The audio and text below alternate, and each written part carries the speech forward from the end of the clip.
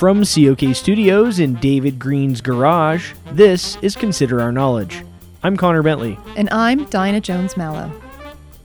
On today's show, we'll consider Scotland's desire for independence from the United Kingdom.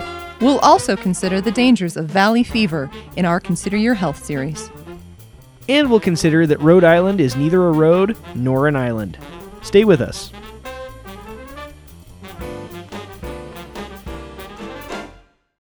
Support for Consider Our Knowledge comes from PBN, now showing the new documentary, The Roosevelts, by Ken Burns.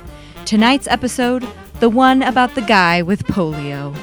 And the Jimmy Hoffa Foundation, disposing of bodies in places that nobody will ever find them since 1975. Visit where'sjimmy.org for more information. This is Consider Our Knowledge. I'm Connor Bentley. And I'm Dinah Jones-Mallow. Scotland will vote this week to become independent from the United Kingdom, and for the first time, Scottish nationalists may have enough votes to break free from common rule. The unity movement to keep England and Scotland together still has a large number of supporters in both countries. But in the last few weeks, the numbers have changed, and now it looks like the vote could go either way. The debate is far from over, and there's a chance it could continue far beyond the vote. Here to make a case for their respective sides are Angus Stewart from the Scottish National Party and Preston Bannister from the group Better Together. Gentlemen, thank you for joining us for our ongoing discussion series, Consider All Sides. Happy to be here. Aye. Angus, I'd like to start with you. Why does Scotland want to be independent, and what advantages do you see in separating from the UK? That's an excellent question, Dinah. We Scots feel that we have the economic strength and energy assets to be a strong nation in our own right. We've been exploited by our English cousins for far too long, and it's high time we put Scotland's future in Scotland's hands. I see. Preston, what do you have to say to that? I would say that the independence movement is far underestimating the costs of breaking away from the UK. We feel like we are definitely stronger together than we would be apart. Oh aye, that's easy for you to say. Ever since we've been together, you've been treating us bad and keeping us down. You never ask our opinion, you always just tell us what we want. You've completely taken us for granted. Well, guess what? You won't have Scotland to kick around anymore come Thursday. Those are some pretty harsh words, Angus. Could you not be so accusatory and use some I feel statements? I suppose. I feel like England has completely taken us for granted. Preston. No, we haven't. Can you at least acknowledge Scotland's feelings, even if you don't agree? Fine. I'm sorry you feel that way, but England has not taken you for granted. That's better. We truly appreciate you and know that we can make it work. Oh, really?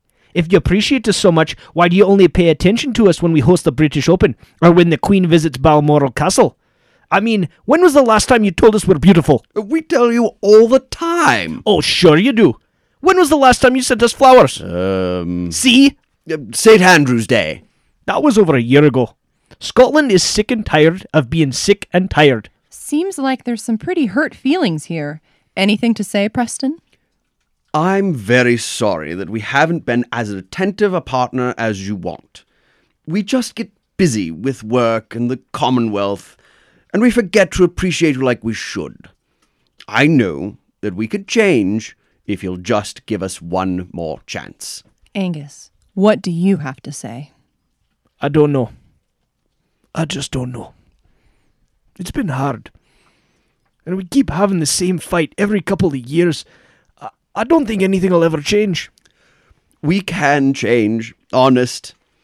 We should come up and celebrate the Dundee fortnight together, just like old times. I just think so much has happened. It's just not the same as it used to be. Really? Sometimes you can love someone and still know they're not right for you. Just don't say it's over for the UK. Not yet. This sounds like something you two will need to go home and think about. Aye.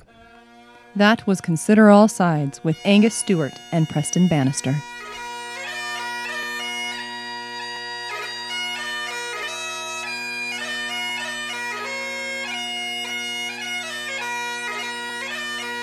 Now we turn to our ongoing series, Consider Your Health with Alex Truman.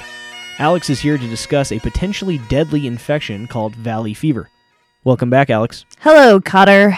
Well, it's nice to see you out and about. Since the last time I spoke to you, you were in your hyperbaric chamber. It was touch and go there for a bit, but it's nice to be back in the studio.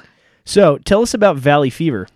Well, Cotter, valley fever has all the ingredients to make me want to head right back into my germ-free clean room faster than you can say acute hypochondria. Well, that's saying something. Believe me, I know. Valley fever is contracted through the inhalation of spores of 2 species of fungus. These fungi are known to thrive in the hot, dry soils of the southwestern U.S., Mexico, and Central and South America. But now it appears that the fungi are spreading to new areas. Well, that's not good. No! Valley fever has flu-like symptoms, including fever, headache, cough, breathing difficulties, fatigue, weight loss, muscle and joint pain, and a skin rash. This can cause the disease to be overlooked or misdiagnosed, especially in areas where physicians are unfamiliar with it. So, what can they do? Nothing. Really? I spoke to a doctor who has treated several cases of valley fever. So, what can be done to help people who contract valley fever? Nothing. What, really? Literally nothing. No vaccine? Not at this time. No. So, there's nothing we can do. Nope. Wow, that sounds bleak. It is. The doctor was not very forthcoming, but that might have been because I interrupted his dinner at a local OMG McFlippies. When I pressed him further, he told me that very little is known about the fungus's preferred geology, and that climate change might be affecting its spread. Then he told me to leave because I was ruining his molten chocolate brownie pie. So I guess we'll just need to see if science can step up to the plate and come up with a vaccine. Yes, we will. The important thing to remember is to never inhale any dirt, because you won't give those spores a chance to infect you. I fully plan to give up gardening and take up a new hobby so that I'm not at risk of getting valley fever. All right, so what about knitting? Sadly, my crippling arthritis prevents me from doing any activities that require small motor skills. Well, that's too bad. How about scrapbooking then? No spores there. No, but my paper and glue allergies would prevent me from doing that as well. How about Sudoku? Again, paper allergy. Fair enough. Well, thanks for coming by, Alex. Anytime, Cotter. That was Consider Your Health with Alex Truman.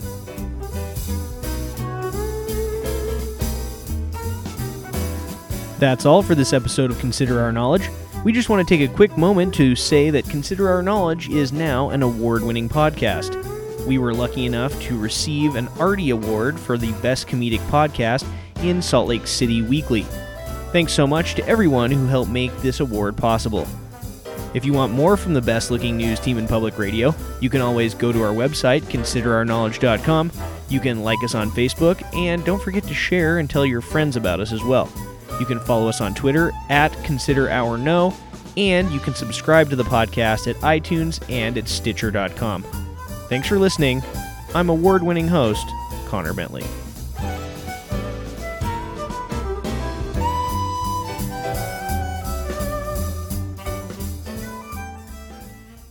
And we'll consider that Rhode Island is neither a road nor an island.